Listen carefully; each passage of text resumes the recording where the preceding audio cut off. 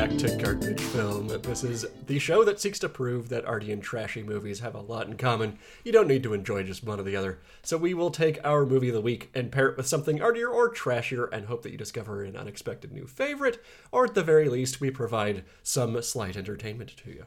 I am one of your hosts, Nick, and with me, as always, is the Sanshiro to my Higaki. Aaron is here. Hi, Aaron. Hi. How you doing? Good, how are you? Good. It's easy when my little intros get written by the movie we're watching in the week. Yeah, that's true, actually. Welcome to just the movie. Yep. Yep. It's a very easy segue into what we're talking about this week. The movie. The movie that uses all those proper nouns I just mentioned. All of these words are in the Bible. If by the Bible you mean... Johnny Toe's Throwdown. And I do. I do. Yes, I do. My new Bible. I've developed a lot of religions on this show. Well, we're a polytheistic sect.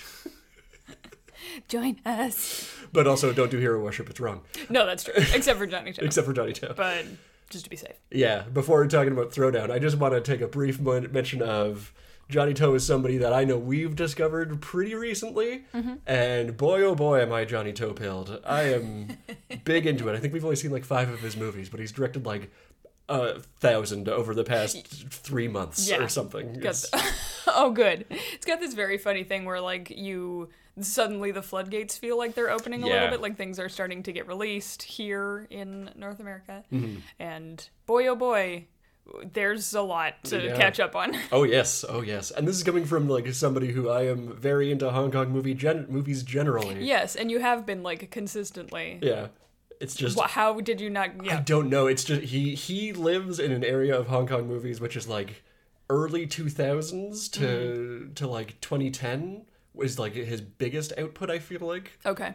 Or at least his most popular output. Sure. And that's where I'm like a blind spot. So Gotcha. This is like a huge blind spot that's been open to me over the past couple of months, years. I don't know when we watched this. What is time anyway? Yeah, who knows? I just want to talk a little bit of Johnny Toe even before we get to the movie. Do it. Because Throwdown is from 2004. It is his 19th movie he directed over 8 years. Oh my god. Like, I get indigestion just saying that. Like, the amount of, like, you are working 15 days a week, 36 hours a day. Like that's like 2.3 movies every year. Yeah. Like, and of the type that he does. Yes. Like, you know. Like, it'd be one thing, we mentioned Shaw Bros movies a bunch on this podcast before. Yeah, and, where you watch it and you're like, oh, this set again. Yeah, I see how they again. managed to put out a movie every 10 days. Yes, that makes sense. And this is, like, all of his movies, they all have his style and everything, but none of them look the same. Like, he's those 19 movies cover, like, rom-coms, straight comedies, dramas, martial arts movies, sports movies, gun-fu, action movie. Yeah. Like, and, like, even within a given movie, someone might be out in, like, the Mongolian desert, and then they might be in a rundown apartment building in Taiwan. Like, it's the productions must be... wild. I don't know, do they... Yeah. They all do meth for, like, 6 months, and that's how they put out the movie? That's the only thing I can assume. Good for them. All right. Yeah, like, and to add to this insanity of, like, oh, you'd think that would mean everything is super planned out, so that you get to the set and you're like, bam, let's just get this out quick and whatever. No, he, like, rewrites his movies on set, and, like, there's a few things I'll mention in here that are just like, that would have been a different movie. Okay. Oh, boy. But he is famous for being a guy who, like, he directs numerous movies simultaneously. Oh. So it'll be like he's directing the scene on Throwdown, and then they have to take, like, 2 hours to set up a shot or something like that. So he goes and starts doing, like, storyboarding for Exiled or whatever. Right. While he waits on other people, he's doing work for another project. That's so smart, though. There's so much hurry up and wait in productions. Yeah, but I just don't know how you do 19 movies. Oh, I mean, my brain would turn into a Slurpee for sure. But good for him. All right, I'm gonna chill pill too. Do people hate working on these movies though? I feel like I'm rewriting these pages today is maybe a sign of like, but you know, we spent 2 hours setting up this lighting, right? Like, it's hard to say. Given, like, the behind-the-scenes stuff I've watched for this and some of his other movies, it seems like there's a lot of... You know who it reminds me of is when people talk about Villeneuve. Oh, okay. When they're like, yeah, so it was really collaborative. We talked about it a lot. We got to set. We realized we wanted to change things. It was very challenging. Okay. But ultimately, I really I'm really more proud of the work that we did because... And I'm listening to Johnny Toe interviews. Part of his directing thing is, like, I want to put people in an uncomfortable place so that they're doing something for the first time, because then it's a fresh thing that they're doing, rather than... He goes on about, like, yeah, great actors are great actors because they got, like, 3 tricks that they can do, and I don't want them to use any of them. It's like, this is true of Robert De Niro, Al Pacino, Louis Koo. Like, he's just like, boy. Everybody is like this. I don't want them to do that at all. I want them, because they look and are just naturally a certain way, and then I will make them throw all that out and do a brand new thing. I understand the value of that. Yeah. Hearing that, I'm like, oh, he must be terrible to work with. I want them to be uncomfortable. Like, I don't. I would like to be comfortable. I don't know. I get it, though. It's probably one of those things of, like, in the moment, you're like, this sucks. Yeah. And then 6 months out, you're like, that was pretty good. Okay. Yeah, okay. I mean, people keep coming back. He's got the same actors in a lot of things. So, like... And this is the other thing of, he does use so many of the same collaborators that, like, listen to the Peter Cam, who did the score on Throwdown, talk about, like, yeah, I've worked with him, like, 24 times now, so I know what he wants.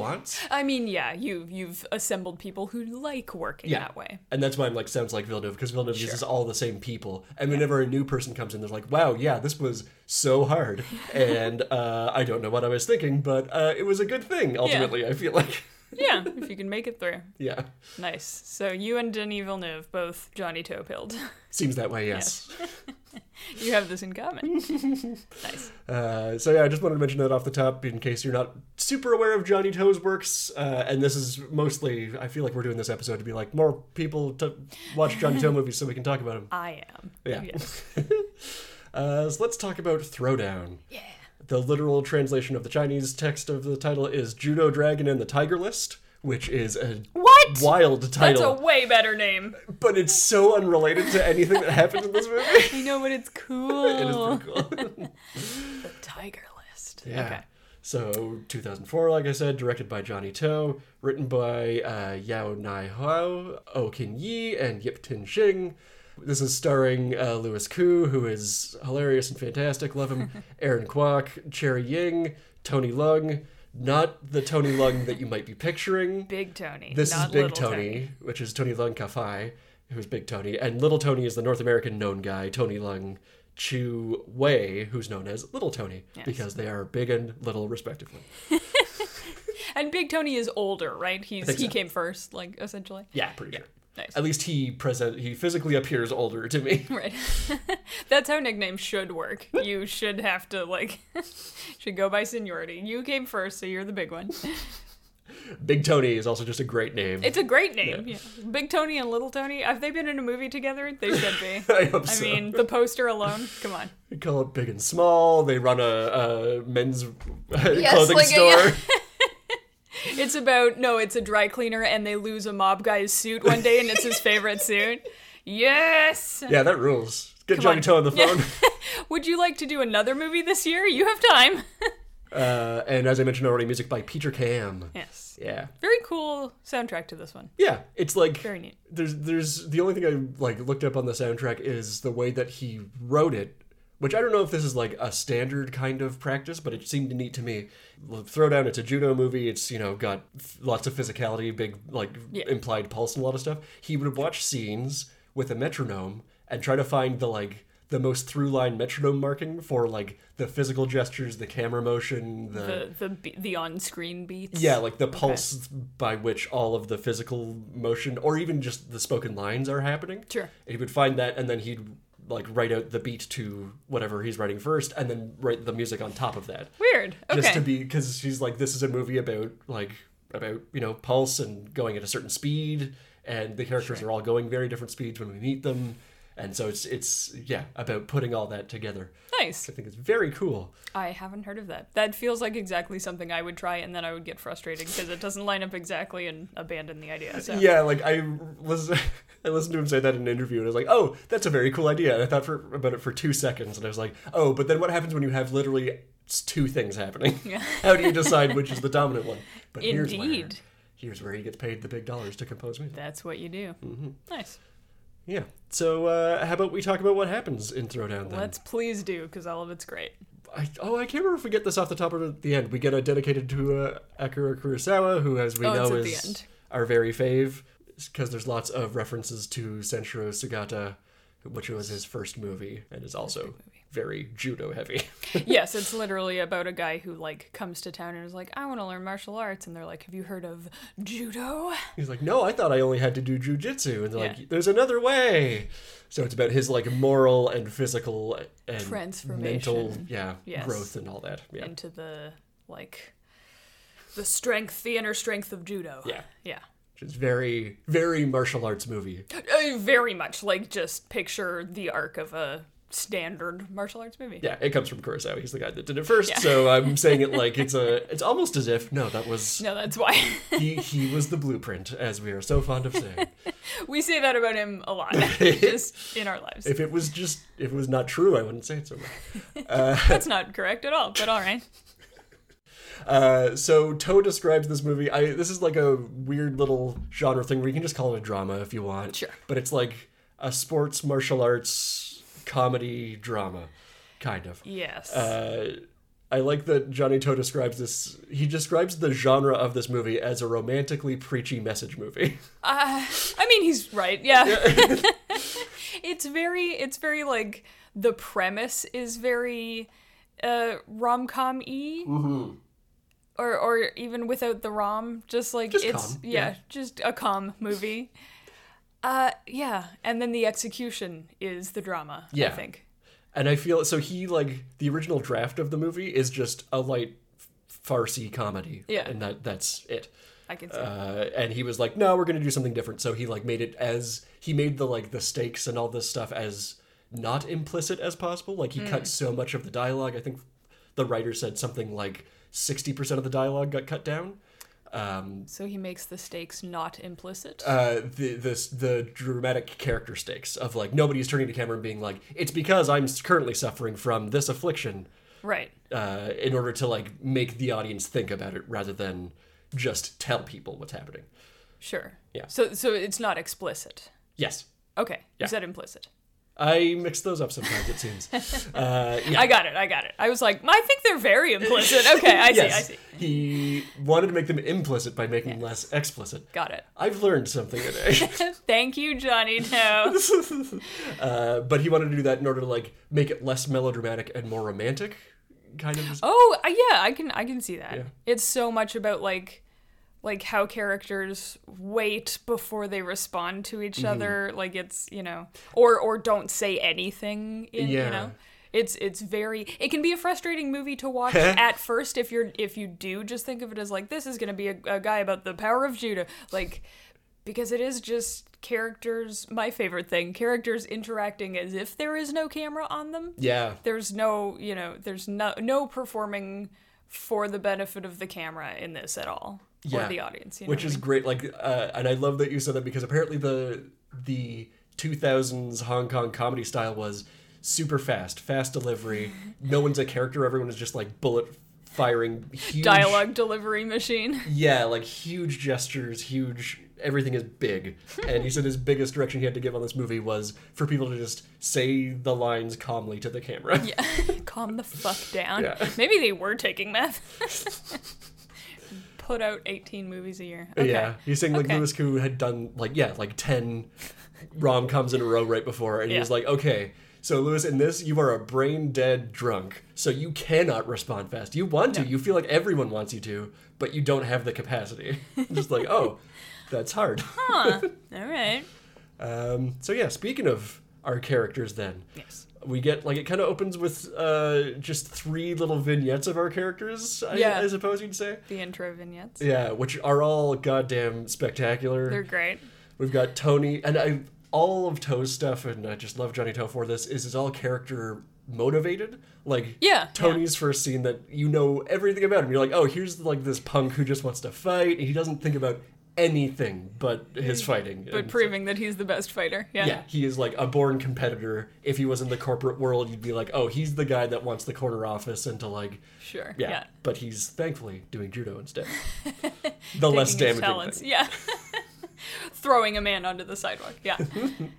Yeah. Yeah, so Tony wins his bet right away by throwing the bouncer to the ground, which is great. Yeah, rolls up to what is it, the After Hours Club, yeah, which I like a lot. And she's like, hey, I bet it, this bouncer is 350 pounds and Tony is not. Yeah, I bet I can throw you in one move. And he's like, yeah, sure. Buddy. Okay, all right. And he does. And he does. It was great. And we love him for it. So many of these shots are very funny, too, because they've got the slow motion as, the bouncer goes over his shoulder and onto the ground. And, it just feels like a sports movie. Yeah, this first little bit. But this is the thing of, if I thought of this as a martial arts movie watching it the first time, it's not a martial arts movie. It's just a sports movie, really. Yeah. Yeah. It really is. It's like the underdog sports movie. Everything is there for, all of that language is there. Yeah. There's so much sportsmanship kind of underneath everything. Yeah. So we've met Tony, and he comes in because he wants to come and challenge Saito Bo, who is not the owner, but just the night manager, I guess. Runs the club, yeah. Yeah, who's a big drunk. Absolute alcoholic, yeah. It's great. We meet him in the middle of drinking 8 beers in a row. And falling down all over himself and trying to play guitar and passing out mid-chord. It's great. Haven't we all? And then we also meet Mona, who is being thrown out of her apartment, and I love her for a scene. It's something about her just facing the camera and sucking up noodles in the face of shit happening. She's she doesn't care. It's so great. All right. It really feels like she knew this was going to happen and is just kind of mildly amused that it took this long. Yeah. Because the landlady is like, you haven't paid your rent for 8 months. You just gave me this fake ring. Yeah. It's great. She's very funny to start out with, just okay, I'm kicked out of my apartment. I have nowhere to live. Well, off I go. Gather a bag of my belongings off the sidewalk. And it's because... sorry, I just want to... It's funny that you said the thing about them all being at different speeds. Mm-hmm. They're all kind of in dire straits, but in very different ways. Yeah. Tony is very... blunt force, okay, just run at the wall until it gives it, he's very attack the problem, and Mona is just I'm moving on, I'm forgetting a problem even exists, and Bo is just can't cope, he can't move away from the problem at all, so he just drinks himself to death. Yeah. It's good. It's a very good, something is up with all of them, but they're all in different places in their lives, and... Yeah, I love that, it's kind of as they come together, too, you, the audience, know everything that they know about each other, where it's just you've had half a conversation with each of them, but you're you know 100% of what their energy is, 100% of what they're trying to do, even if you don't understand why or history or anything like that. Just does such a great job of plopping you at a midpoint in these characters' stories without making it stressful. That can be oh, I gotta figure out why this is happening, and yeah, there's no mystery presented to you, why is this character doing this? No, she's not paying her rent. That's pretty much it. Yeah. Yeah. Tony fights the karaoke after hours saxophonist and breaks his arm. He's going around just being you fight me, I play in the band, I'm not, and he's nope, we're fighting now. Oh my god, this is assault. And I love just going through the interviews with the writer, the main writer I mentioned. He was saying, he's yeah, this is a great movie. I don't get why everyone knows judo, but that's just what Johnny Toe wanted. Just yeah, it doesn't make any sense. The saxophonist knows how to do judo. You know what I do think is isn't that true of everybody?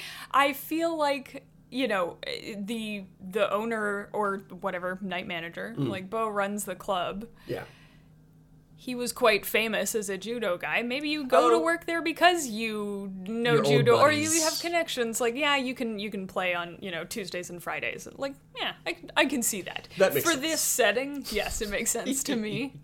But the reason I wanted to mention all this is because it leads up to Tony's amazing entrance. This is where all 3 of them are in the room at the same time for the first time. Mona's auditioning to sing. Bo is trying to remain conscious. Yeah. After the amazing, just kills me every time, Mona waking up Bo in the bar, and he... Oh my god, she's there at 8 a.m. because she's so gung-ho to audition. I'm going to be a singer. I'm going to. And he...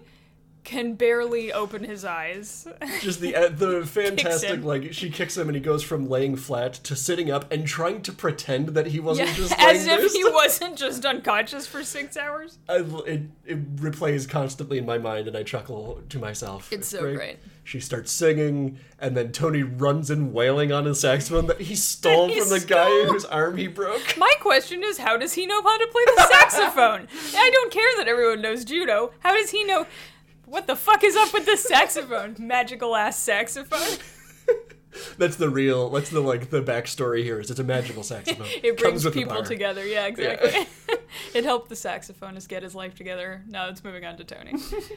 One thing I loved here that I didn't pick up on, they were directed to sing sloppily. Like, not bad, but not good. Sure. The idea being, like, you're fine, but there's nothing special about you. Sure. Is what you're...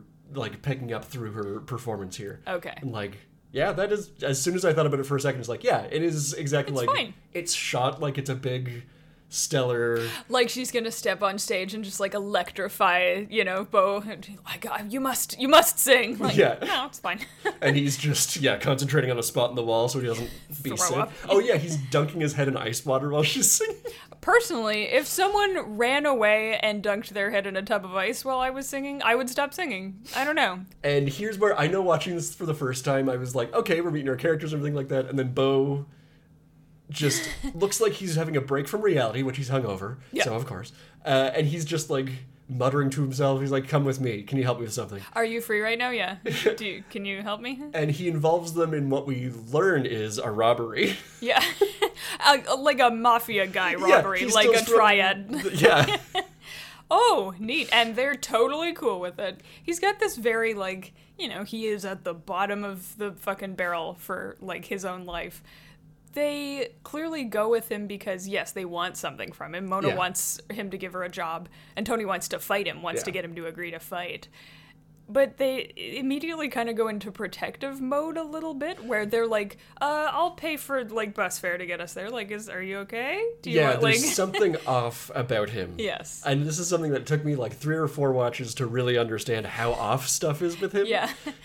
Like, his physicality, I thought the first go, I was like, oh, he's brain dead, so he can't control his body, right? He's an alcoholic. Like, it's, But as we learn later, it's a lot more stuff going on. It's just such an amazing performance. I love Louis Koo in this. Really, really rewards a rewatch in a way that, like, a sports movie doesn't necessarily. Yeah, because it's not about the sports scenes. It's about, all the little choices happening. It's great.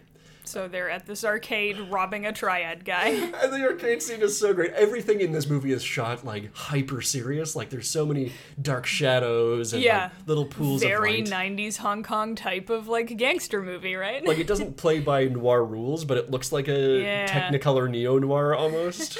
It's great. I love the look of this movie. And this is just Johnny To's style, more or less. Just, like, I feel like a more intensive version of it here than maybe some other places. But they're just robbing a triad guy who's like picking on random players at the arcade and being like, you suck shit at this game. Who taught you how to fight? You goddamn pig. Yeah. It's the red button, idiot. But this is what I love. So this is Brother Savage, who we learn a little bit later on, well, I guess later in the scene, who was also a judo guy and knew Bo through judo and such. Who he's got the same thing as Tony. He's just like, I gotta fight everybody. I gotta compete and prove I'm the best and all that. But at the same time, he goes to start playing against Tony, and the idea here is Tony's supposed to be a bad distraction. And a distraction, But he's trying to teach Tony how to play while he's beating the shit out of him, which is like, if you want a more tight encapsulation of the idea of what a martial arts training is, it's like, sure, you can listen to the words and be like, oh, they're maybe like being a little harsh or belittling, but all they're trying to do is bring out the knowledge in you and get you to like stand on your feet about it. Sure. I mean, it's toxic as hell, but it's... Yeah, it's not good for you, but The heart's in the right place. Or in this case, the joystick? It's like the Spider-Verse moment where, Peter and Peter 2 and Miles are escaping. Like, the best way to learn is under intense, life-threatening pressure. Everyone knows this. Yes, exactly. That's what this is, yeah. And it is life-threatening pressure because, I mean, Tony watches Savage box cutter a guy. Yeah. Talk about, like, one thing I really enjoy about Johnny To's movies is you can get these whiplash tonal shifts. And they all work for me. They're all magnificent, but like it goes to stakes as hell immediately. Yeah. You know, Brother Savage, like this very comical bit where he's playing with like a teenager or whatever, and he's like, "You suck at this game, idiot. Oh my god, I can't believe who let you play this." And two of his goons run up and they're clearly out of breath. They're like, "We're here with the delivery," like it doesn't, like guns or like money or whatever. Yeah. And he just sort of like almost doesn't even stop playing the game and just sort of half turns around and takes a box cutter out of his pocket and just click, click, click, click, pushes it out. You're just like, oh my god, we're gonna watch someone die in an arcade. And so yeah, you have that like so threatening, and then he just so lazily just like literally almost doesn't stop playing the game. He just slashes the guy across the chest. like slash is such a violent word. It's like he just lightly drags it across. Like it Drags looks like really somebody is the way, yeah. like doodling with a pen, like Yeah. that level of commitment. And then the guy turns around and just his shirt is soaked in blood. Yeah, walks away like trembling and like gray in the face Yeah. and absolutely cascading blood. This character's wild. Yeah. Brother Savage is scary, but very funny. Very funny. Yeah. Just such a mumbly little, like he's living his life. He knows what he wants. Yeah, I fuck guess. it. Yeah. So funny, like jumping between the arcade machines as he tries to like talk to Bo after like Bo's stolen the money, and you think, oh no, he got caught, and like, oh, Brother Savage just recognizes him as the judo recognized championship. him like, we fought. Do you remember? Yes. He's like, you don't, but it's okay. All right, let's go, boys. It's good to see you. Take care. Like a real. Like holding the guy's briefcase under his suit jacket. Like, Yeah. okay, all right. And so we got the money stolen, and we're getting away, and Bo is splitting up the funds, and this is where we're talking about rewarding rewatch. I totally did not understand what was happening in this scene. Oh. Tony's just like, okay, we did the We did your thing. So now we fight. Yeah. And Bo doesn't really say yes, but he doesn't say no. He just kind of stands there like a loose skeleton. And Tony just takes him to town and then starts choking him Shit out of him. Yeah. And that scene of him being choked out is so long. And the thing I didn't realize, because I don't know judo super duper well, at least the first time I didn't, and then I read a ton about judo because I was like, this is cool. Neat. What's supposed to be happening here is Bo is supposed to be fighting back. He's not fighting back. Yeah. So Tony is getting weirded out because I'm just throwing around a dummy, basically, is what's happening to him. It's not how JoJo's supposed to go. And he's getting choked out. He's either supposed to try and get out of the grip or tap out. Those are the two options. Oh, okay. All right. But he's not doing anything. Yeah, which is a real just like death wish kind of real like grim ass stuff. It again, one of these shifts where it's like, wow, you just got away with like a very Ocean's 11 scene of like, we thought we got caught, phew, it was something else, and they're like divvying up the money afterwards. And then this where you're like, does he want to die? Yeah. Mona has to come over a couple times, like they drop the money while they're fighting, and she's like, holy fuck, and has to go around and like collect it off the street, and she has to tap on him like, you know, you're choking him, he can't breathe. Yeah. Like he's suffocating right now. She says it several times. Because it starts out as like, hey, he can't breathe. Yeah. As it just like, oh, Hey. okay, then Tony will let him go. It has to turn into like, No. you have to let him go. He's He cannot gonna breathe. die. Yes. This It is becomes very sad after this like triumphant Yeah. exit from the arcade.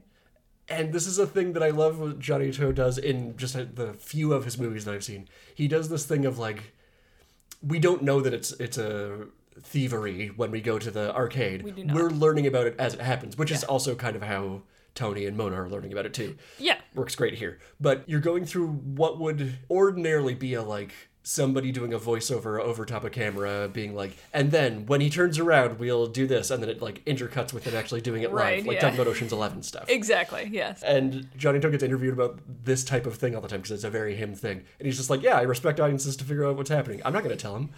If you knew what was happening, if somebody just told you, why don't you just go read a book? Like, Ouch, Johnny. it's just really like, okay, dude, jeez. No, it's so great though, because you do immediately, like, we've all seen fucking movies. We understand what's happening Yeah. when, like, you know, Mona, like, scratches her nose and that's the signal for them to switch the briefcase or whatever. Like, it's extremely clear what's happening. The language is all there and it's all set up to be like a heist. And then when it goes wrong, I understand that when you present the plan and then you see where it goes wrong, Yes. that's a fun part. Yeah. But you already know what the plan is, so it's clear when it has gone wrong. Yeah. You don't need to. It's fine. And all of this takes us to the gambling house where Louis Koo is just like, Got okay, fistfuls of money now. I will put it all on one bet, lose immediately, and Stand up, walk out the door. Oh, all right. walk out the door before he's lost. Yeah, he Which really is- he expects to lose. Yeah, that's such a like a rewarding rewatch thing. I'm not thinking about it the first couple times, but this time around, like, oh, he never lets himself lose. He just assumes he will and like shuts down. gives up before he tries. Yeah. Yeah. Which is like, you need a movie for the times. That's oofty goofty. Oof. That guy's not involved. Oh, sorry. Yeah. It's a real person. Oh. Yeah. Yeah, and Mona's just there like, what your money, what the fuck? Yeah, and she's just following around like, hey, did I get the job? Yeah. And we're like, that was like 4 scenes ago, girl. Yeah, we're doing something new now. I'm sinking into a depression, if you don't mind. But all of these characters are so good for each other because Mona is so annoying to him, but in a way where it's like, hey, I'm not giving up on you. You have to respond to me. I see you as a person. I need validation from you. And he's kind of like not used to that. Yeah, it's almost toxic positivity. It's like Almost. it's getting close, but because it's so annoying to him personally rather than a like constructed like, let's smiles, big champ. She's much more like, well, what am I working? I need a job. Yeah. Let's talk about like real life stuff to like draw him force out. him into the Yeah. Like, come on, run the club, do your job. Yeah. Come on. Come on. I really like it. Yeah, and then we get to, after that, just get through some dialogue scenes and such, but the band comes together. The band of Yes. Tony, Mona, and Bo. The literal band. Our main characters put a karaoke band together. I So love that. cute. Is karaoke like a big, like a general constant in Hong Kong bars? Big time. Yeah. Oh, okay. There are bars that are in the same way there's like a sports bar in North America. There is just karaoke bar in Hong Kong, okay. where it's like you walk in anytime and it's karaoke. And they'll call table number 8, and Yeah. you can, okay. And it's with a live band as opposed to a machine. That's if, so cool. If you're in like a fancy one. Yeah. Oh, sure. But He's got mob money, probably. yeah, probably. Yeah. Yeah, you don't learn a lot about the owner, but he's got a mob look to him. Yes. He's a mobbed up guy. Yeah. Which, speaking of the owner, we get to, Yes. and this is like a famous scene I have learned afterwards. Oh, yeah? The Four Tables scene. I'm not surprised. And this is like, I can pinpoint this is the exact moment I fell in love with Mr. Johnny Toe. This scene is the best. I love this and the gags that follow. So funny, so interesting. Like, just Yeah. really a lot of fun to play around in. Yes. Yeah. And again, just like things people would do instead of Yeah. contrived for the movie. Yeah. And his big thing is he went into this saying, like, I want it to be really messy. I don't care if people are picking up on the details or not. I just need the tone, because if people grasp the tone, then they know enough. 100%. Yeah. Yes. Originally written, the scene was going to be just Bo, and there were going to be 2 tables, one with the owner and one with Brother Savage, and he'd have to Right. like stand up, turn around, walk to the next one, sit down, stand here, and with a real like, Instead, oh, excuse me. yeah. 1 minute. I double booked myself on date night. Yeah. And then it turned into, no, we want like Mona in here, like Yeah. Toad describes this movie as like it's Bo and Mona's movie. Mostly Bo's, but like Mona is there as the second lead, and Aaron Kwok is the actor. Tony is supporting. Okay. So Makes like, sense. well, we gotta get Mona in there because we need to learn more about her situation. She just walked out on 8 months of rent. Like, A, do you think that's the first time she's done that? And B, do you think people are going to let her do that for very long? No, her manager has showed up to be like, where the fuck have you been? Yeah, and like, what about all of these things you've abandoned? Like, Yeah. just to paint. A trail of littered projects in your wake. Like, yeah. And then they're like, well, Tony's got to do something.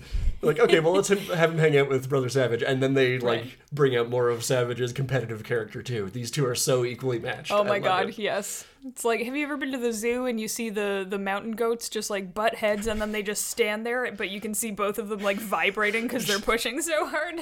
Got to do something next. What do we do next? It's like that. It's so great. And yeah, it's so quickly cut, but yeah, this must have been a nightmare to shoot. Oh, to block and to, yeah. Oh, like man. the setup is there are 4 tables two people want Bo's attention. Yeah, it's the owner of his- the club and Brother Savage. Yeah, it's the owner of the club and Brother Savage. The owner of the club and his judo master. Oh, sorry, that's right. Brother Savage wants to talk to Tony. Yeah.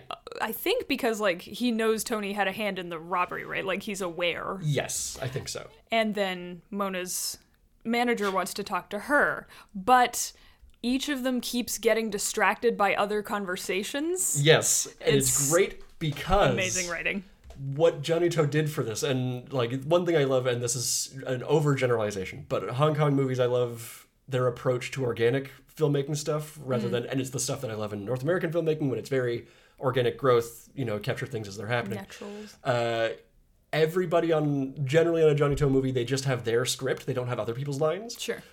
So that they're actually reacting, as oh, the sure. characters. Yeah, someone's talking to you. So they didn't, Bo doesn't know, or Louis Koo doesn't know what Cherry Ying's lines are going to be. Okay. Doesn't know that they're going to be playing a rock, paper, scissors game, the table next to him. Nobody knows that's happening. So when Mona says, and then you forced me into adult movies, everybody whipping their heads around is what happened. Is that them reacting to the line? And then they're like, that's great. We keep that on every take. Keep doing that? Yeah. Yeah, she's complaining to her manager, you're not actually getting me, work that I want to do. You keep trying to make me do these, you force me into prostitution. Yeah. And whoop, everybody goes, stops. Yeah. What? What's happening now? We're doing minor illegal stuff, not major illegal stuff here. I'm just playing rock, paper, scissors with this crazy guy who wants to fight everybody. Brother Savage's list of so do you know this game? No. Yeah. What about this game? No. This game. No. And then there's one shot games. of they're okay, rock, paper, scissors, and Tony hasn't agreed, and Brother Savage just starts pumping his fist to do it, and at the last second, Tony shoots up his hand and wins the rock, paper, scissors. So funny. Every time you see them in the background as these other conversations are going on, Tony is winning the hand, and Brother Savage is getting furious. So mad. It is so funny.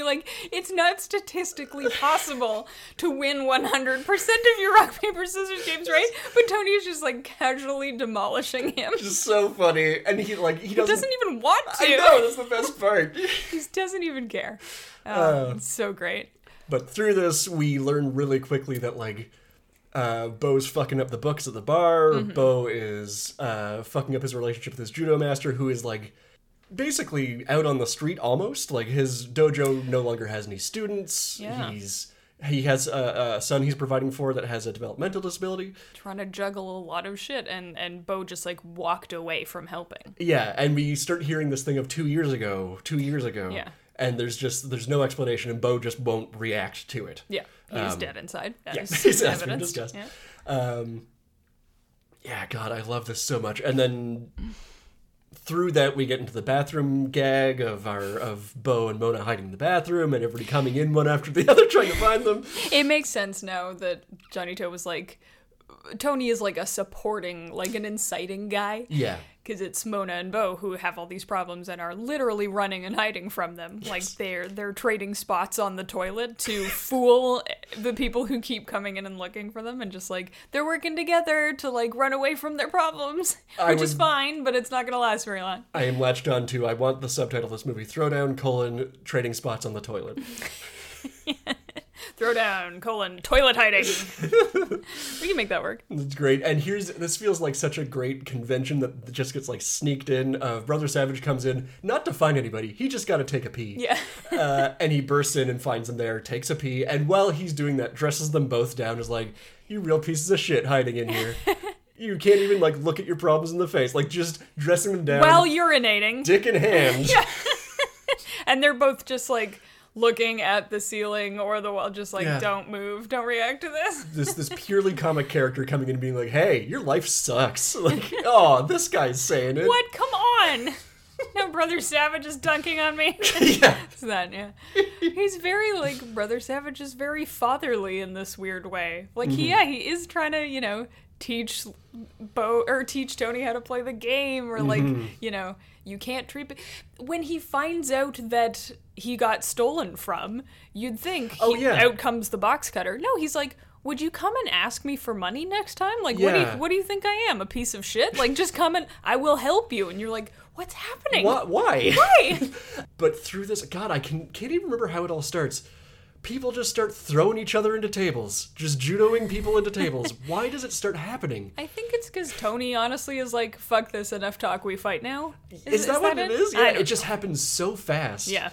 And then we get like what feels like the final piece of the setup, which is this amazing slow motion judo brawl happening. Again, everybody knows judo for some reason.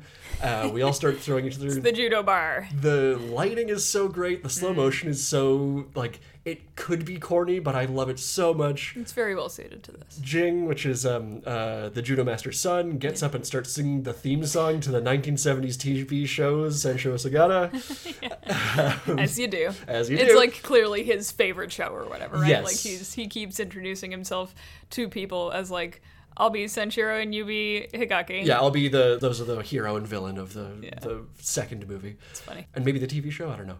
But I forgot to mention too, off the very top we have Jing singing this theme song over his master practicing in this field of reeds, right. Which is such a cool setup to the whole movie. It's a wild opening bit because you're in this field of rushes, but directly outside a city. Yeah, like and this is something you don't really know where you are. They built specifically for this movie. They okay. grew these plants for this movie. Wow. Yeah, they're taller than a man. Yeah, but they grow so fast apparently. Oh, okay. But yeah, they said there's like their biggest production challenge was like, we can't get these goddamn things to grow in the middle of the city. Like, yeah, it's a city. I know.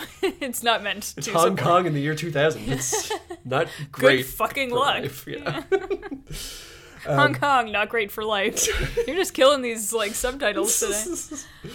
The last piece of the puzzle after this amazing throwing match starts happening between everybody. There's one guy who's calmly sitting, and we get all these slow motion pushes in on him. And he's got he's very handsome, very sharply dressed, like not saying a fucking word, just watching, not even flinching as people kind of come near him. Yeah. And it's Big Tony, baby. He's here. Yeah. Lee Kong, who says casually to Bo, who's the only one not fighting. He turns to him, he's like, why did you not show up for our match 2 years ago? You just kind of disappeared. Anyway, I'll go beat up every single person now. And he does. Brawl spills out onto the streets again, very noiry, like all these neon so lights. Cool. It's extremely cool. It feels like, again, this is the sports movie of it all, where you're like dramatic lighting, the two biggest guys circling each other. And it's very cool. This is such a classic martial arts setup.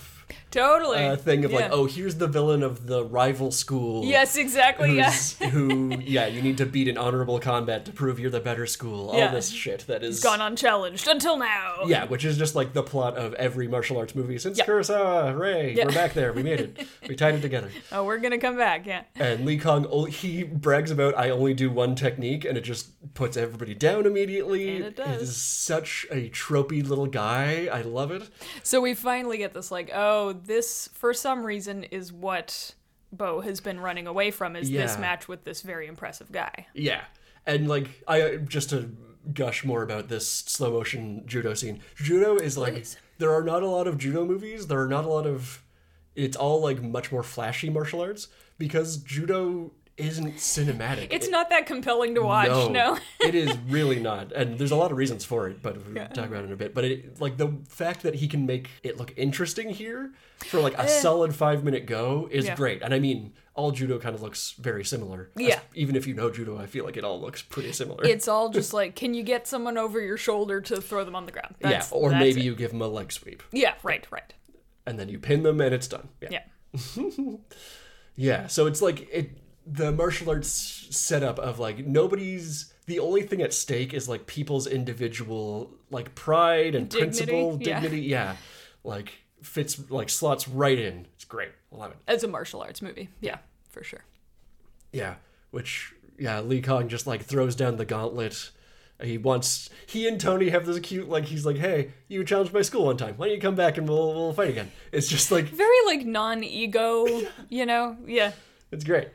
So I've gushed about that scene enough. I just love it so much. It's very good. Brother Savage gets robbed in an arcade again when he's beating a kid at air hockey and just being gonna cry. Gonna cry 4 eyes. The animal mascot costumes they're using to steal. And again, Brother Savage just gives them money. This is Bo and Mona again. Yeah. Of course, the couple name is Bona. I don't think so. Nope. Absolutely not. But Bo takes this money. He's like, oh, my master is entering a competition to like up his reputation and everything. I'm just going to give him this money so that he can take care of things and he doesn't need to do this. Right. Because he is old. He's so old.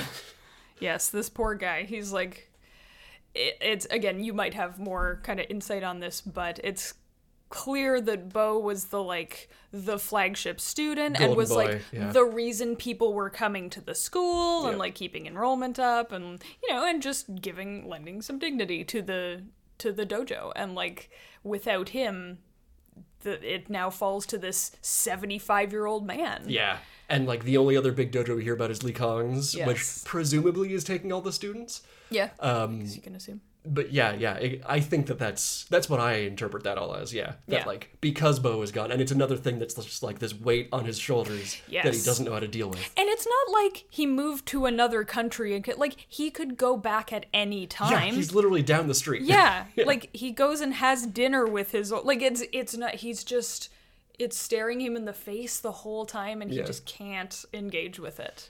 And like then we get the head-on shot of the master like trying to engage with him, and like it's difficult for him, and the master's being like, yeah, I'm just like in the best shape of my life. And she's like, oh, this guy's gonna die. Yeah.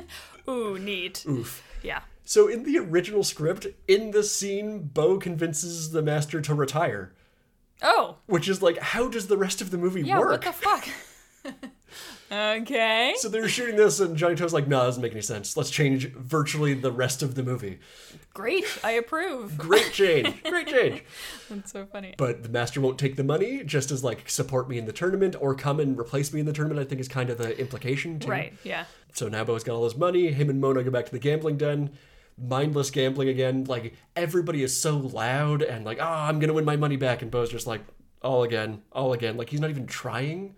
No, he's literally just repeating the same action over and over, and okay. And then he loses because, of course. But loses a shit ton after, like, he could cash out. He twice in a row wins, which is like, wow, great, take it and go. Run.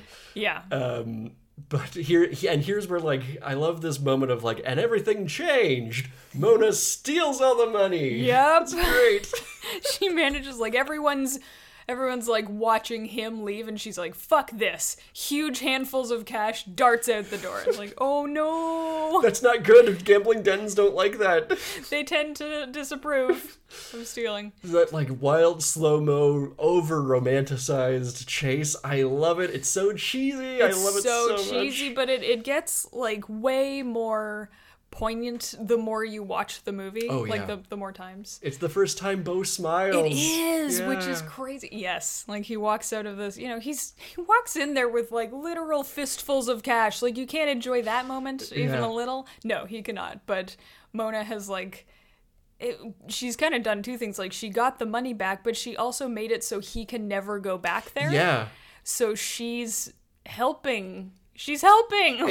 This is a phrase that I hate, but it is a radical act of kindness to her friend. Like, that's a wild stab to make. Yeah.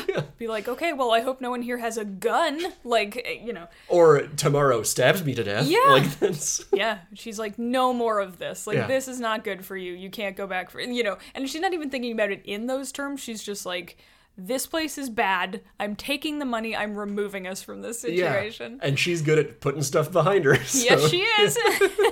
So, like, her strength is his strength in that moment. And she lends it to him. Yeah. And I love how clumsy this chase becomes of, like, all the Again, money's it's falling. not cool or, like, slick at all. Nobody knows what to do. Yeah. They're just like, okay, I'll grab the money. Like, do I get the chase her? The runner or, like, fistfuls of cash flying into the air as she runs. And, love like, that movie. No. It's not February. And Louis Koo, obviously, the superior runner, and it has a head start, like, has already left. Yeah. And so he's around the corner as the goons are catching up with Mona. Yeah. And just as they're about to grab her, here he comes, like, body slams into the lead one so she can get away. And it's the first act of anything he has done for another person in this movie. He hasn't fucking done anything to help himself, to help anyone else. Like, it's only been Scrabble, survive, avoid. And now here he is, like, throwing his body at a mafia goon to be like, run, friend. He is getting throw downed. Yeah. That's it. Oh. But yeah, he gets the shit beaten out of him. Oh, just the worst. Like, they are putting the boot in. Yeah. And then, like, reciprocated, Mona goes back for him, and they, like, just keep going back for each other. It's so sweet. Yeah. And we get, he loses a shoe, so she goes back for it and brings it back to him. This is the only, other than Jing's, you be my Higaki. Right. Yeah. Little speech. This is the only specific reference to Senshiro Sagata. Oh. There is the love interest in Senshiro Sagata. Right. Takes care of Sugata by fixing his shoes at one point and getting them on his feet. And I believe he does the same for her later on in both movies. Nice. So this is one of those just like, there is a love story here. It's very, all the tones of it are there. You just don't see the actual follow through of it happening, which makes it so like sweet to me. It's, such a nice little like, it could just be friendship, it could be romantic interest, but you just know it's some kind of love that has connected these two fuck-ups. These two awful people. Yeah, they're just having, like, a connection. Mm-hmm. Finally, you know, which clearly neither of them have had in a long time. Yeah. It's also after this, we see Bo fall down so much in this movie. After this, he starts trying not to and getting up after he falls down. Like, yes. This is the big scene where it happens, where he's like, I can stand. Yeah, he has to stand up while she sort of levers his shoe back onto his foot because he can't do it. He's gotten the shit beat out of him too bad. And then the following scene, he goes to watch the judo tournament of his master, and he can't, like, bring himself to come inside. Very, quiet, emotional moment. And his master dies in the ring, as we learn in short order. But, like, he's chasing after the ambulance, and he keeps stumbling and almost falling. He starts running into doctors in the hallway as he's running around. Yeah. But, like, clearly not perceiving anything around him. But he's no longer flat out falling on his face, and I just love the little and he's touch. Running. Yeah, it's like there's a change. Yeah. And he's trying at least. Sorry, I interrupted you. You love the little touch of. He like rounds a corner running after the ambulance. Yeah. And it looks like he's gonna eat shit so bad, but he like kicks off a pillar, hits the wall, and pushes himself back up, and it's like he has been the clumsiest dumbass. Like it's played for comedy initially because you don't know anything about this guy. Yeah, because he's just waking up from a hangover. This is how he kind of or drunk off his ass. Yeah, but it's like out of nowhere this athletic feat that like if you analyze it, it's like he just kept himself from falling down. But then it's pretty hard to do what for him, he does that's there. not bad. Yeah. So we learned that like Master Chang dies and.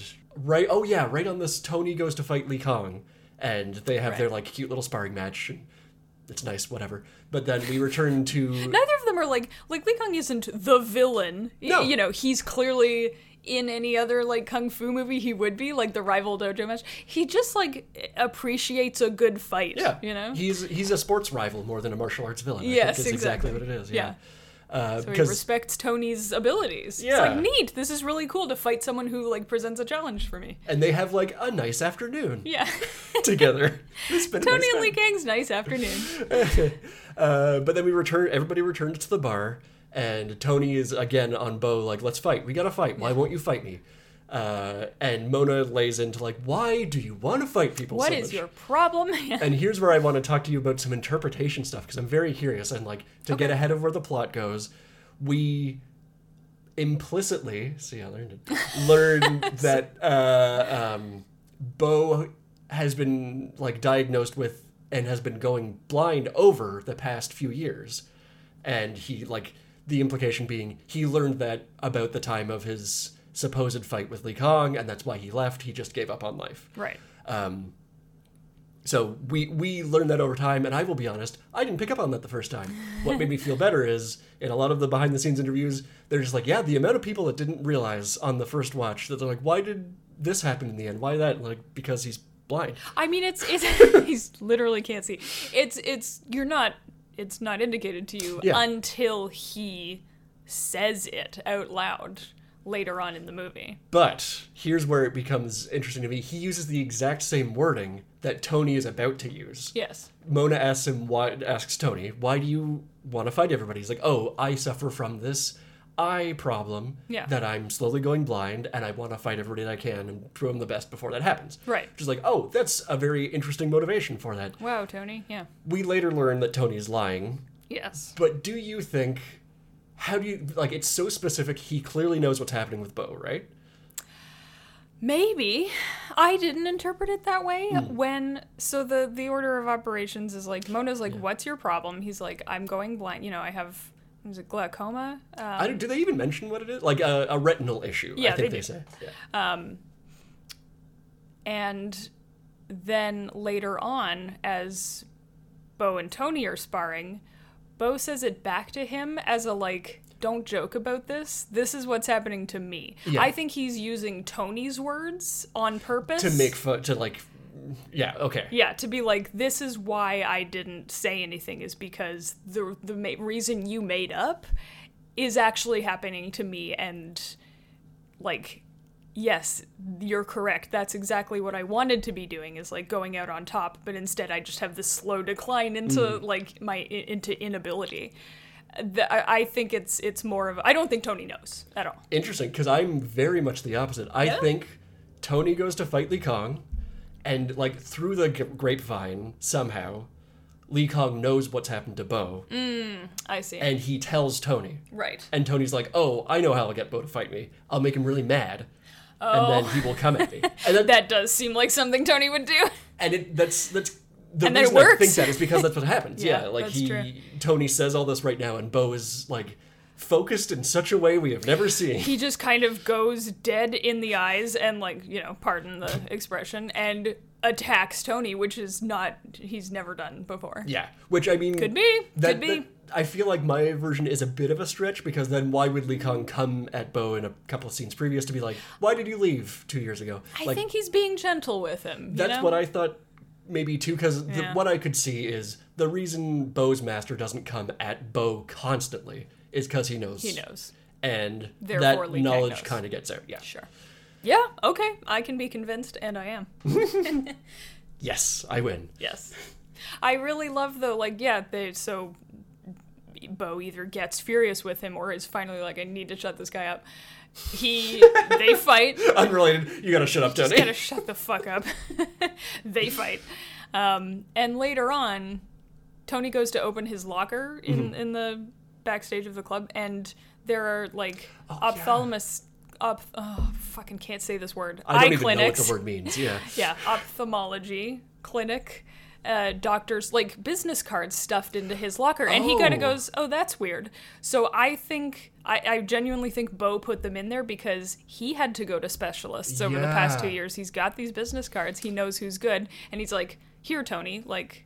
That always perplexed me a little bit, because I was like, oh, is this him looking into...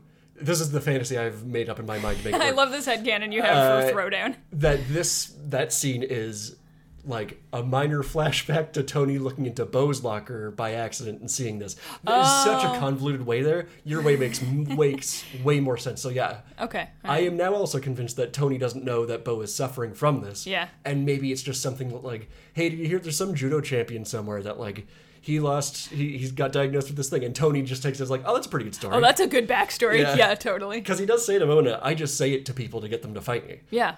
Which... Like, he just straight up admits, like, I'm lying, and people will fight me because they know this is a good reason. Yeah, like, they'll either respect the reason or fight me because I'm lying. Like, it feels like that, so... Yeah, until he meets the guy this story is actually about. From. Yeah. So you know what? You've convinced me. You win. Oh, thank you. What a duel of the minds here. All right. Real mind judo happening. But so I love this like real messy ass scene where we just fixed this goddamn bar up after the other bar brawl gets wrecked again. They get furniture back in there really quickly. And I love the thing of like Bo hops in there and you're like, wow, we're gonna see the judo champion go at it. And like, no, Tony kicks his ass. He hasn't done anything in 3 years other than drink. Yeah, he's not in shape for this. So Bo just starts wandering the street practicing judo on nothing, which is great. I love the anger he's bringing of this, like, I gotta do it. You can finally see energy, like, building in him, where he's just kind of been, like, dragged from place to place this whole movie. He is an anatomy skeleton. Like you said, he's a loose skeleton. Just flopping around, yeah. And the music for these scenes is so, like, sports movie, like, almost training montage, like but low key. Yeah. Just like building intensity, like some drums and some, Yeah, for the music heads out there, there's a real, like, the beat establishes, there's like some light, fluffy stuff going on, and then there's a minor sixth drop underneath it when he starts like doing bigger moves that's just like, mwah! So good. You know what it kind of sounds like actually is Cirque du Soleil music? And I don't mean that in like a derogatory way. It's got that like energetic pulse to it. Yes, absolutely. Yeah. But I agree that when I read the metronome bit about Peter Kay, this is the scene I was picturing. Totally. Yeah. So yes, I think what we've come to is that like Tony doesn't know it's about Bo, but Tony's like, oh, here's a great story that I heard once that I can get people to fight me with. And, yeah. And Bo is like, oh my god, yes, that's exactly what I have to do. I have to like close off the threads of my old life. Yeah, before I go blind. It takes Mona's work bringing him back to life. Yeah. Plus being confronted with like hearing it from another person. Yeah. Is like, oh, it's like it can. I don't know if everybody's had this moment. I know I've kind of had it where, you know, you're having a rough time and everything like that, and somebody says something that as soon as you hear it, you're like, what? Yeah, of course. That's what I should be doing. That's the answer. And like, it's like 2 nouns and a verb, and it's the simplest thing in the world. But it takes hearing it from somebody you know and respect and like all that to like really like, okay, it now seems doable, where it didn't previously seem doable. 100%. I know exactly what you mean, and I feel like this is the Tony saying this to Bo shows Bo that like people still consider him a person, because so much of his identity must have been wrapped up in being like the top judo student, and now he's not that, and now he's just like a mafia lapdog guy essentially. Like he just runs their probably money laundering business, and and he's just kind of spiraling, and this is like, no, like pick a direction. Like if he can do it, you can do it. You know, And we off of that we get the like putting your life together, judo training, taking in my master's son montage. This is what I think the Tiger List is like going down the list of people who, And this is, but what I love about it is it isn't a like, I've got to fight them for the good of my master or the good of the school, or it's just, I need to do this for me. Yeah, and for them, almost kind of like, you know, go back to your community. Like, when he approaches Brother Savage, Savage is so happy. He's so like, you remember me? Yes, we fought. Like, you were really good. He's like, okay, little judo bully. And he's like, that's my nickname, you do know me. But here's where you're so like, happy. He's going blind. He can't actually recognize Brother Savage. Exactly. Yeah, and all of his, like, moving from place to place like a loose skeleton of just knocking into shit and not being really, like, not engaging with people's faces. Like, he can't fucking see. Yeah, he's not drunk. He's not hungover. He is, his retinas are detaching. Yeah. Which, isn't that, if you, like, get hit in the head too often, like, isn't that an injury football players get or something? The concussion, long-term concussion thing. Yes, Yeah, I just love this montage. It's so great. He's approaching everybody, and it's like, you can see the happiness on everybody's face as they're fighting. It's so great. Like, this guy was the top of the pile, and he's coming to them to be like, I would like to fight you. Like, how good would that feel? Like, I don't know, like, you know, an amazing musician comes to you and is like, I would like to play with you. I would like to do it. Like, moi? That is very much, that's a great, like, analog, because that's the social rules of it is only a junior challenges a senior. You don't go as a senior, because you don't punch down. Right. Sure. So this is a like, uplifting thing for the junior. Yeah, like, these people who see him as the senior, and he's challenging them. So they're saying like, oh my god, he respects me so much. Like, I see what you mean. Yeah, then they're like, oh, I'm worth something to him. Yeah. I'm important. Yeah. It's all these unspoken rules of like this thing that's existed for centuries. Yeah. These social rules. That's awesome.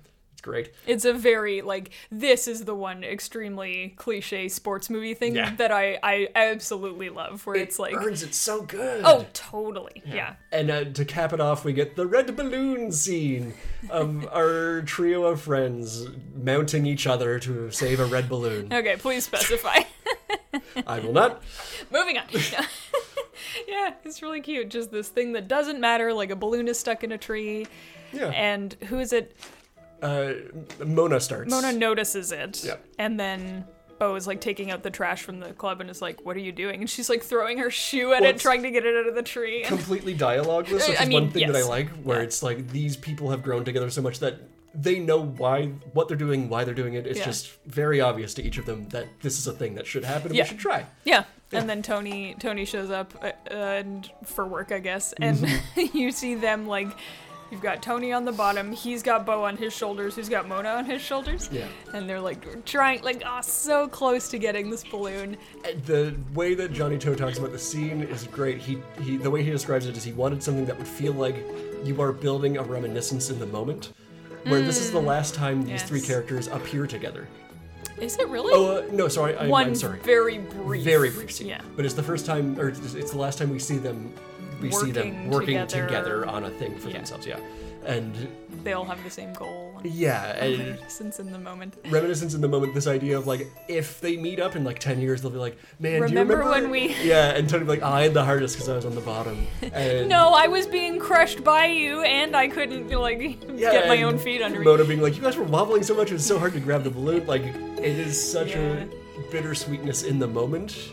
Yes. It's so good. Well, yeah, I feel like everyone has like a handful of, as you're doing them, like moments in your life where you know, like, I am going to remember this forever. Yeah. And this is definitely one. And I feel like this is almost what helps Mona do her last bit. Like, she's drawing strength from her friends. She's being confronted by her dad to be like, okay, sweetie, you've been trying. It's not working out. You can come to work for me, like, or whatever, you know. Yeah, and she does relent, and she's about to go home with her dad and then decides, no, I'm going to run away. Yeah. And her friends help her. She loses her shoe. Bo gives it back. Passing the... yeah. We get a freeze. This is where I'm like, oh, the earnestness is almost too much for me. The freeze frame on Mona running. Is... I'm going to make it in Japan. Just yelling out. And then Bo gets a postcard from her that he can't read now that he's blind. Yeah. That saying, you know, I'll see you when I've made it. I'll buy you a meal when I'm famous. Yeah, it's this real, like, we'll meet again one day kind of thing. It's very touching in that way, but it's coming right as Bo is at his lowest moment, where he's flicking the lights on and off to see if he can notice the lights turning on and off. Right, if he can see light.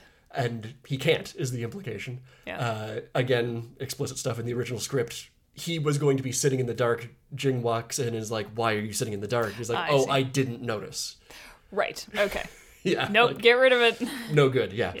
Bo and Tony keep training because Bo's got like one last guy. He's got to beat Lee Kang. Yeah. It's kind of implied that is the last... That's the last time he was ever scheduled to fight someone, right? Like, that's the thing he walked away from. For sure, yeah. Okay. And we get the final fight. We return to that reed area. That's what's going on in those reeds. Yeah, and here's where, like, yes, you know this is a sportsmanship bout. This is not I gotta, like, beat the hell out of him, dude. Yeah. Because Lee Kang knows Bo is blind. He puts on a blindfold. He's like, we will engage on the same terms. Right, exactly. So maybe he didn't know before, but he certainly knows now. And we do that final fight. And the thing that I love, I only picked up on this last watch, is after Lee Kang broke Tony's arm, Tony was like, hey, I'm going to learn a new technique to flip somebody with just one arm. Right. And he tries Eternal optimist. If anything, I think Tony is the toxic optimist in this situation, where he's like, it's okay, only one of my arms works. It's not actually okay, Tony. Go to the doctor. But, yes. And he tests it out on the bouncer, and we learned, like, there's all this great, like, bookending in this movie that I love. That you see, like, oh, the technique works great, and all this. And it's the technique that Bo uses to beat Lee Kang. In the end, In the end, it's fantastic. Jing is singing the theme song over top of it. It's good. Haunting. He's got a good voice. I really like the... Jing, he can't, like, live on his own, and he has, like, a job, ? I think he's just handing out flyers on the street, basically. Just, you know, family it's like a stuff. Yeah, for the dojo, right? And, like, when his father dies, social services essentially has to take over for him, and, like, but he's got an amazing singing voice. Yeah. He's a spectacular singer, he's just, like, you just want to be respected on your terms. You know what I mean? Like, you can't discard someone just because of whatever thing they don't measure up to you. Like, people are still people. Notice the things that they... This makes it seem transactional, but you notice the things that they do well, and, like, celebrate and, you know, really encourage that growth. Just the thing I was going to mention is that that actor is a musician, not an actor. Oh. So that's why he was selected for this. Okay, great, but he does a fantastic job, considering this is his like third movie, and he had done no acting beforehand. But that's a very Hong Kong move of musician turned actor. So. Yeah. The entertainment business. Yeah. Anyway, I just really like that where Jing is like, he's providing this soundtrack for the fun, and it's the only thing, like, you know, Bo can hear, not see. Like, so he's there for Bo. He's supporting Bo by singing. He can't see that you're there, but he can hear that you're there, which I really love. And Tony is there to referee. Everybody respects it. Yes. This is just such a great, like, there is no antagonist in this movie, which really. I love that. Bo is the antagonist for himself. If I saw that on paper, I'd be like, well, I don't know if I'm going to like this. It's going to feel very amorphous, like unstructured. Yeah. But it doesn't. It still feels like, it took me like watching this movie the first time and then reading there is no antagonist to be like, oh yeah, I guess there isn't. Yeah, you really don't notice. Yeah. And there are still very much stakes. Yeah. Yeah. Bo beats Lee Kong because Lee Kong, like, I guess in competitive anger, starts opening his eyes and like engaging with him after his blindfold the blindfold comes off by knocked accident, off. yeah. But Lee Kong notices, oh, I'm just fighting regular with my eyes open, and he says, I lose. Like, he forfeits the match because he... Oh, do you think... Okay, I thought it was, like, he threw me, and that's as good as it's going to get for him, so I am backing down. Like, he needs this. I think there's a lot of ways you can interpret, because, like, the way that you would win a judo match is pin the guy and then tap out. Yeah. That obviously doesn't happen here, but Lee Kong only does one technique and does it well. Right. That's all Bo has trained to get out of, and he's just getting out of it constantly. That's true. So it's this, like... I'm not gonna win, so... Yeah, it's kind of like a stalemate almost. Yeah. But I think it's... Yeah, there's some level of sportsmanship conduct, and... Yeah, it's just a really nice character ending for both of them, I feel like. I like it. Yeah, and in closing, our just like run through of everything that happens. The reason I found this movie is there's a film critic named Sean Gilman who I just follow on tons of stuff. But he has a great like summing up of the ending here. Quote, Throwdown is a sports film in which winning and losing don't matter in the least because in the end, we will always lose. That's why persevering and striving and finding joy in our doomed struggle are everything. Which is a real like, yeah, like it feels in the moment as you're watching it like, ooh, what an uplifting movie. But, like, the coda on this is Bo is now blind, standing on a street corner, handing out flyers to his dojo that's failing. Yeah. Like, it's rough. Not good. He doesn't, like, get his life back. He never will. But you know he is so much happier than he was. Yeah. Like, I'm getting a little choked up saying it. Like, he like, just watching his face in that final fight and... the stuff leading up to it, and him and Tony laughing together. Yes, Tony and Jing like walking out with him, walking out of the reeds, and they're like, yeah, like they're so pumped, and they're like punching the air, and like now he has a community that doesn't care whether he can judo fight. It doesn't matter. It's just about your own. Yeah, everybody's on their own internal journey, and you celebrate that journey, whatever that means. Yeah. Then we get the wonderful dedication to Akira Kurosawa, and then immediately an ad for Gillette. There's like a scene of, what is it, like he's helping Jing shave is what it is. There's that, and there is when it's so product placement, it's so funny when Tony opens the locker to see the ophthalmologist cards. There's just Gillette shit everywhere in the locker. It's so funny. The only like martial arts movie to be sponsored by a shaving product where someone doesn't get their throat slashed. Yeah. The juxtaposition of like dedicated to Kurosawa, the greatest filmmaker of all time, Next and the card. good folks at Gillette. Premium shaving products. It's extremely funny. It's so funny. Thank you, Johnny Chow. It makes 100% sense when you like, okay, yes, this is the movie I just watched, and then to see dedicated to Akira Kurosawa, this just intensely like humanist movie, and like, yes, life is ass, but the point is to go ahead with it anyway. Yeah, find your community, find how to celebrate yourself and others in the way that you can. Yes, the indomitable human spirit is still up against the indifferent cruelty of the universe. It's never gonna, Yeah, hell yeah. Fuck yeah. But it's still the indomitable human spirit, baby. Yeah. I got a good Johnny Toe quote here on that specifically. Why he dedicated this movie to Kurosawa, other than the really obvious like Senshiro stuff and sports movies in general, judo, all that. Quote, Kurosawa can turn moral ideas into storytelling, which is like... Yeah, when you look at a Kurosawa movie like Redbeard, Nothing happens in that movie. No. It is a kid gets sick. Yeah, it's just and it's not even that dramatic. And I feel like that gets resolved and then there's another hour of the movie or something like that. But it's about seeing how how to live your principles is basically the idea of that 3-hour movie. Yeah. And like, it is riveting. It's amazing. Oh yeah, incredible movie.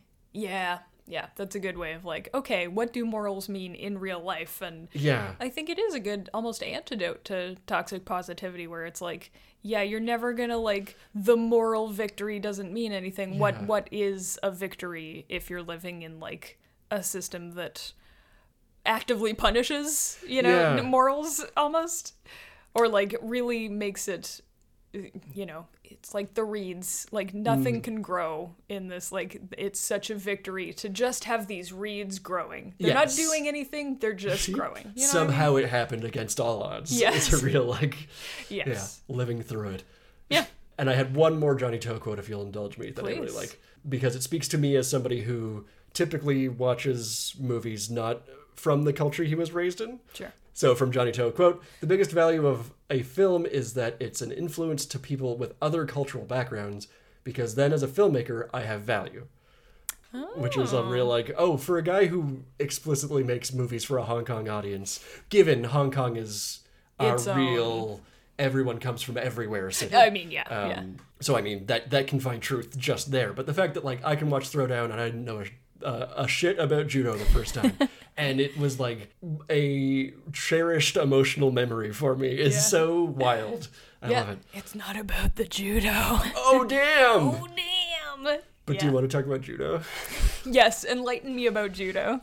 So Webster's Dictionary defines. Nope, never mind. We're moving on. Next. But it's considered a soft martial art. Okay. What that means is it's not about beat the hell out of the person until you win. It's not about incapacitate them. Yeah, it's about competition and pinning and like people. It literally is about just the sparring aspect. Like sure, yeah. Makes sense. It's from 1882. Was terrifically popular in Japan, in no small part thanks to Kurosawa specifically, like we talked about. It's a foundational martial art, and by that I mean a lot of things that we know now are based on it, like Krav Maga is based on judo. Oh, sure, okay. Hapkido, which is another Japanese martial art. Brazilian Jiu-Jitsu, a lot of MMA stuff, a lot of Bruce Lee stuff. So a lot of like weapons-free fighting. Yeah. Yeah. That's a very good point, because judo has no weapons associated with it. Most formal martial arts have weapons associated with them, especially at that time. Like the biggest one at the time was Japanese Jiu-Jitsu, and the Sagata movies are all about judo versus Jiu-Jitsu. Right. That's the whole friggin' plot. But Jiu-Jitsu is based on formal movements and like established, kata is the word, but it's about like forms and stuff. Right. Which is very Chinese martial artists things like you hear about like tiger style and crane style and all that. Those are formal sets of moves. Yeah, like you execute a movement. That's like what's going on there. Whereas judo was one of the first to focus on free sparring only. Like it's called rendori, which is literally translated as taking chaos. And the idea is you don't have techniques. You just have ways to react.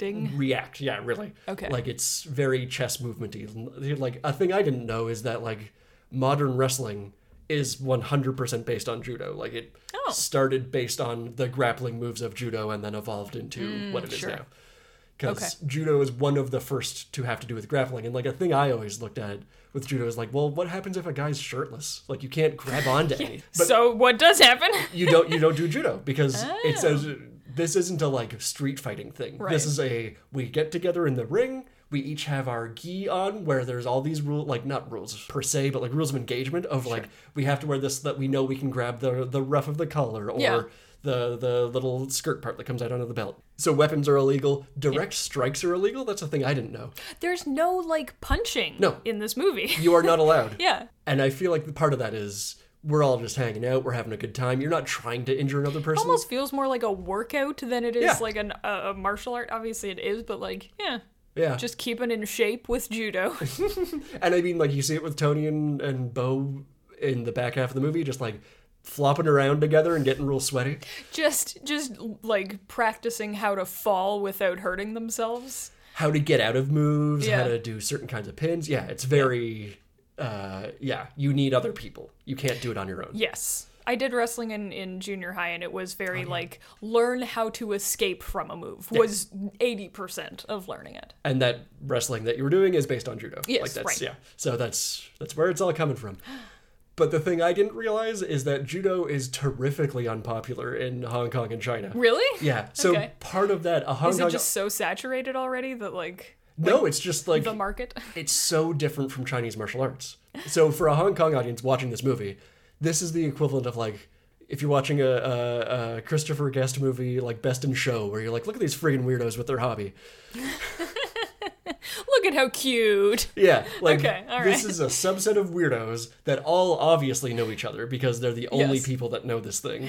Well, I mean, music you brought up too. That's the same yes, idea. yeah. There are musician bars and there are judo bars. Like maybe Yeah. that's why everyone in the vicinity of this bar is because they don't really fit in other places. Like the two judo studios are in town or down the block, so like Yes, this is yeah. where you blow off steam after you've dislocated your shoulder for the 10th time.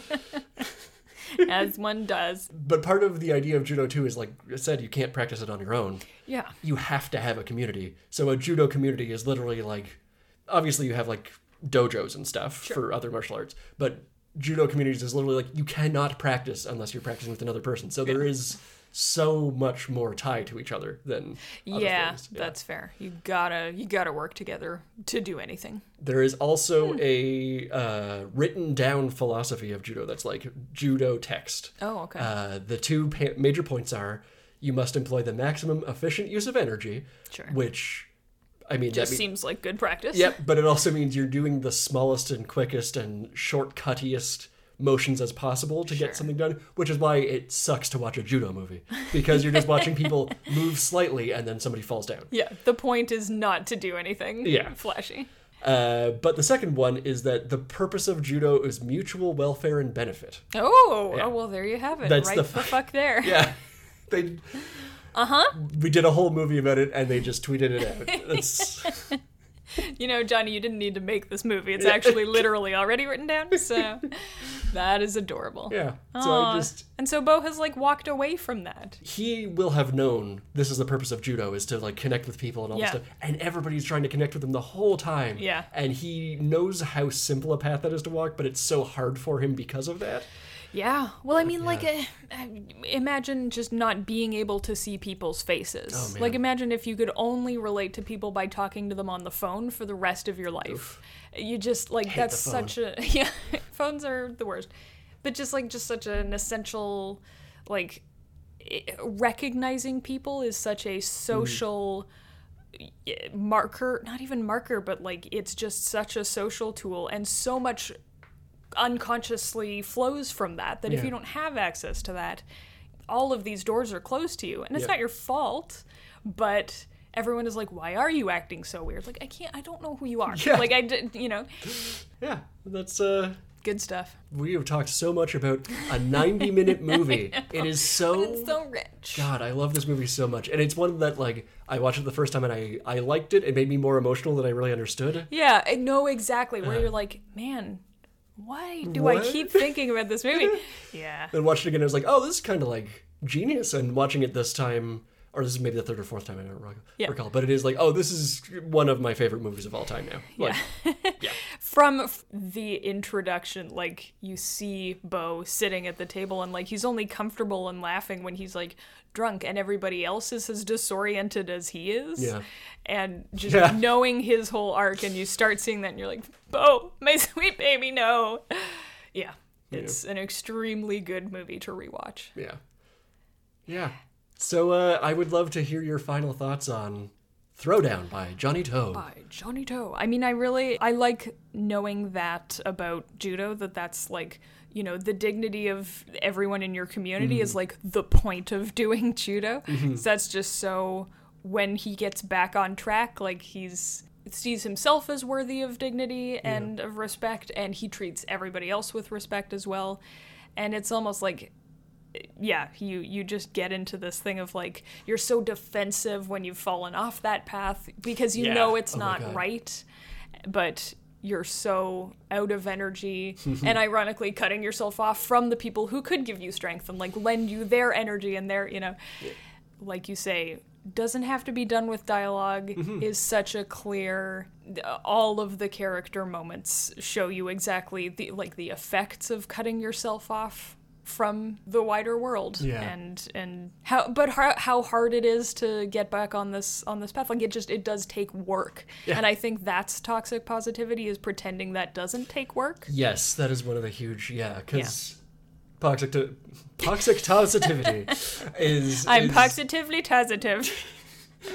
Like, yeah, it's all those like just smile, try to be like all that stuff. Is not a solution. Just what? Fuck you. How about you do it. You. I'm gonna judo throw you out of this window. God, I want to learn judo so bad. Yeah, but laying out like, it is work. Here's the work, and like that still doesn't necessarily help a person that's at rock bottom, or even on the way there. But at least, or on the way up. Like there's no one. Yeah. To recognize it is something wild. Yeah. And to know that, like, you're doing that same work at the same time as someone else and for the same purpose, like, that imbues meaning in it and value in it to me. Yeah, it doesn't solve the problem necessarily, but you are connecting with another person and, like, validating your existence, and, like, it takes the power away in a small way from the negative things, or it's not that they're not happening or that there's a cure-all for them or whatever. It just places the importance on the things that you do for one another. Do you know what I mean? Everything I say, it feels like it's approaching toxic positivity, but, like, you know what I mean. This whole goddamn movie, though, is, if you divorce it from what you're actually watching, it sounds so corny and... I know, it's hard to talk about without being like, but not cheesy, but not in a stupid way. It's a goddamn magic trick, I tell you what. The magic of cinema! Yeah. Yeah. I agree completely with what you're trying to articulate. This movie is a cryptid, is what I'm trying to say. Like, I know it's there, but I just can't. The judo cryptid. Yeah. What about you? Only thing that I wanted to just, like, to sum up is that all grounded in such great character motivation and character work, but just how I do not get how it's somehow a movie about the power of friendship, getting up when you get knocked down. Yeah. But you almost don't notice that that's what it is until you've sat with it after, like, 30 minutes after you've watched it. Yeah. It's just about trying to help people, period, is the movie. Yeah. And, like, connecting through this conduit that happens to be martial arts. It's goddamn. I know. I just can't quite articulate, but yes, that's what I like. Let's pair this up then. Let's double bill this. Let's do. This little judo friend of ours. I would love if you would take us away with what you've chosen to double bill this bad boy with. Sure. So I'm gonna, in a roundabout way, do the same type of movie where it's like, it's kind of fighting toxic positivity in a genre that traditionally is very toxically positive. I got through it. You did it. Whew. Feels good. The struggle is worth it. And sort of being like, sports movies, underdog sports movies being the big, like, and everything was solved in the end. Yeah. This genre also tends to be like nice little bow on things at the end. It's a musical. Oh. I'm going to pair it with It's Always Fair Weather from 1955, directed by Stanley Donen, which is another Stanley Donen Gene Kelly musical. You may have seen, it's got the famous, like, Gene Kelly singing while on roller skates number. And the number that he's singing in that fucking scene is about how he used to hate himself, and now someone else has come into his life that's like, yeah, I see you're a shitbag. I don't care. You're still a person. And so he's singing, wow, if she likes me, should I like myself too? It's the name of the song, is I Like Myself. And this whole movie is about, like, 3 GIs that come home from war and they're like, we'll be best friends forever. And then 10 years goes by and their lives just fall to shit. Yeah, it does. And then they get back together and be like, well, I don't want to open up to my friends on this, like, 10-year anniversary getting back together because I don't like myself anymore. And there's nothing worth showing to another person. Yeah, I don't want another person to see this. Yes, But the way you could solve, or at least lighten the load of how bad you feel about this, is to share it with other people and commiserate and this was not a well-received movie because people were like, what? Someone described it as a feel-bad musical? That's exactly what was running through my brain. Is MGM's feel-bad musical of the season. It didn't do well because people were like, what the fuck? It's so this is such dark. a depressing... Yeah, it's very dark, and it's got it. this, like, you know... TV is starting to take over everything and put this high gloss shine on everything, and like... so it's, you know, where normally you would see them all get back together and be like, we've fixed our lives. Like, nothing gets fixed, but they're just there for each other now. Yeah. That's all. And so they're like, okay, I can face another day kind of thing, you know? And there's 3 of them, and they all, you know, they're ground down by life. This is more of like a midlife crisis. Throwdown feels like a quarter life crisis, you know, when you hit that like 25, 26, and you're like, oh, gee. Yeah, but like metaphorically. That's what I'm pairing it with. Sweet. That's great. Both in actual theme and in tone of like the sports movie does not actually lift the underdog up in any... It is wild to say that, like, I think that Throwdown is a much more uplifting movie than that 1950s MGM musical. I know! Starring Gene Kelly? It's a much more positive movie, Throwdown is. It's so funny. Yeah. Oh, man. It's really good. So that's what I'm going to pair it with. Nice. You got a name for it? Ooh, no. I got one. I like me. Great. There you go. I think that's cute. Yes. That's the perfect theme for both. Wonderful. I'll take it. Over to you. Thanks. I'm going to pair this with another movie that starts out as a light comedy but pivots into a story about, like, friendly rivalry almost. Okay. Or, like, you know, just faction versus faction conflict rivalry. Only to be resolved that with the knowledge that, like, through knowing each other and using everybody's knowledge for good, we can all better each other and lift each other up. Okay. It is a martial arts movie, so I'm going for, like, what I thought Throwdown was the first time I watched it. Yeah. It is a Shaw Brothers movie. I am just really taken with them right now, so I'm thinking about them a lot. And this is a really big part of your life. We'll try not to overdo it on the pod with them. But Zalao Kar-Lung movie, who's my favorite action director, called Heroes of the East from 1978. Nice, yes. It is a new-ish one to me. I like it a lot. Just for a brief overview of it, Gordon Liu is the star. He's fantastic. Mm-hmm. He's a Chinese martial arts student who is struggling to relate to his new Japanese wife. And, like, it's a real, like, comedy of errors. And, like, she kicks through their brick wall. He's like, you can't do that. She likes spears. He likes swords. Yeah, and she's like, well, nunchucks are the best. He's like, well, no, these are the best. And then they fight about it. It's really good. When a series of martial arts misunderstandings spiral into an international incident, he's forced to take on 7 of Japan's most powerful martial arts masters, each an expert in a different discipline, including judo. Right. And karate to, like, double-handed sword and ninjutsu is all in there. It's goddamn wild. It's so funny. When you say the synopsis, I can't believe that that's the movie that came out of it. But yep, that's what the movie is. But it's another one where you watch the first third and you're like, oh, okay, I get it. This is just a silly... cute. Like, husband and wife are fighting. Yeah. And it turns into, like, well, Japan will invade China if you don't... Like, what the hell are we talking about? She went back to Japan to complain, and things are going wrong. Yeah. Yeah. Gordon Liu accidentally challenges all of Japan to a martial arts competition. Because he doesn't understand, like, the cultural background to it. Yeah. And it's got, like, it was stylish at the time to do, like, Chinese nationalism over Japan nationalism, I guess. Yeah. They did have a lot of wars, so, I mean... Yeah, there's a lot of conflict there. Most of the way that those movies resolve, though, is China's the victor, fuck Japan. Like, it's a really, like, oh like, my god. Borderline holding up someone's severed head and being like, we will do it every time. It feels like a fine movie you're going on along with, and then it turns almost propagandish in the end. Yeah. Whereas this one is... Yes, China comes out on top. It's a Chinese movie. It's a Chinese studio. It's going to do that. Yeah. But the way that it comes out on top is the Chinese person connecting with the Japanese person, understanding their code of honor in this case, because it has to do with some samurai stuff, and then being like, you know what? We're all really good fighters. Yeah. Let's just hang. Yeah. Let's just be best friends. And then the movie, like most good Shaw Bros movies, feels like it ends mid-sentence. Yeah. And like borderline, they high-five and it face frames. Like, it's almost that, yeah.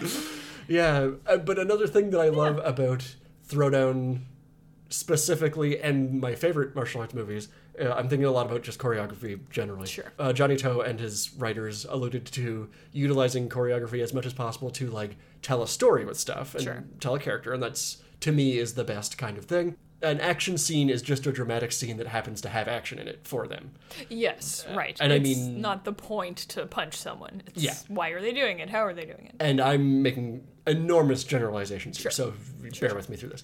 We all know the action, the like Hollywood actioners that are about, oh, and then we do a set piece here because that's where the set piece goes in the formula. Yes. Or Why because we all want to blow up movies a helicopter. feel the fucking same. Yeah. Yeah, and exactly, and it's why they don't feel special. Yeah. Whereas Lau Kar-Long is my favorite action choreographer because he's the guy in my mind that knows how to tell a story through choreography. Yeah. And I mean, mileage varies with different movies, but Gordon Liu's also great at showing it too. Yes. But like the 7 Japanese masters, you don't spend any time talking to them. No, they're just cardboard cutouts, really. Yeah, Yeah. but they're used as ways for Gordon Liu's character to learn about himself and learn about Japan, Yeah. learn what he doesn't know, and that becomes the thing he has to overcome. Yes. It's really like Yeah. it can be looked at as just like a fun martial arts romp, which it is. It's got some of the most like the highest minute count of action. Yeah, there's almost dramatic- never not an action Yeah, scene happening. It's wild. Yeah. But it means that the story gets told through those action scenes. Yeah. And I just love I just love that storytelling style of how it's Yeah, done. it's not like, oh, you do have to defeat the 7 masters, but it's almost not defeat and more just like understand what they're doing and learn from it. Mm-hmm. Yeah. It's not important that you beat them, Yeah. just that you appreciate their style. Yeah, exactly. Yeah. Yeah. So that's my little choreographic rant. Well met. No, it's good, and that's a good highlight of the action part of this. What you think is going to be a very actiony movie, and is much more of a drama. Yeah. Nice. I'm calling my double bill all aboard the friend ship. Okay. Because she sails back to Japan, I guess? No, it's just friendship's a word. I felt like I just like friendship. everybody's getting on board with the idea of friendship Oh, in these okay, movies. all right, okay. Sailing off on the friendship. Yeah. Cute. Very cute double bill names this week. I have been uplifted by this movie, Yes. Throwdown, and so I'm here to Throw provide you all down as well. Yes. But with friendship. with puns on friendship. Yeah, that will just about do us for another episode of that here podcast of ours. What's happening? I don't know. I'm trying to wrap it up. All right, well, I appreciate this. I think, yes, if you take away anything from this movie, it should be, please watch Johnny To movies. Watch them more than once. Yes. Really, just like, if you like, crime action, if you like drama, if you like... Obviously, there are several movies to choose from, but the more famous ones and the ones that you tend to be able to get in North America are obviously some of the best ones and some of the most interesting genre mixes and all very memorable. That's the thing I love about his movies, the genre mix aspect. Because this movie feels, given, like I keep saying, we've only seen a handful of his movies, but this feels so unlike every other one of his movies Throwdown does. Yeah. And then the next movie will feel so unlike. There's thematic So stuff distinct. that's really... Sure. And some superficial stuff that's really in common, but it is just every time he approaches a genre, it's a new thing entirely. Yeah. It's so cool. Which is really, really cool to see, just be able to get a hold of these days. So seek it out. Please do. And give us all the credit if you like it, and don't talk to us if you didn't. Get out of my life. So I didn't learn anything. I want to learn how to be thrown down more effectively. You can find us at Garbage Pod on Twitter and Instagram to talk with us about this wonderful movie. You can find me at Dick R. Navis. Aaron, where can the people find you? They can find me on Twitter if they'd like it. Maclebass, MacleBass. I'll talk a little bit about Hong Kong movies as well. If Yay. you like that. Please do. Yeah. The Toronto mayoral race and Hong Kong movies. Those are our my big big two two. topics. Yeah. So please rate and review us with that in mind on the podcast platform of your choice. And come on next time for another pile of garbage. Thanks, y'all.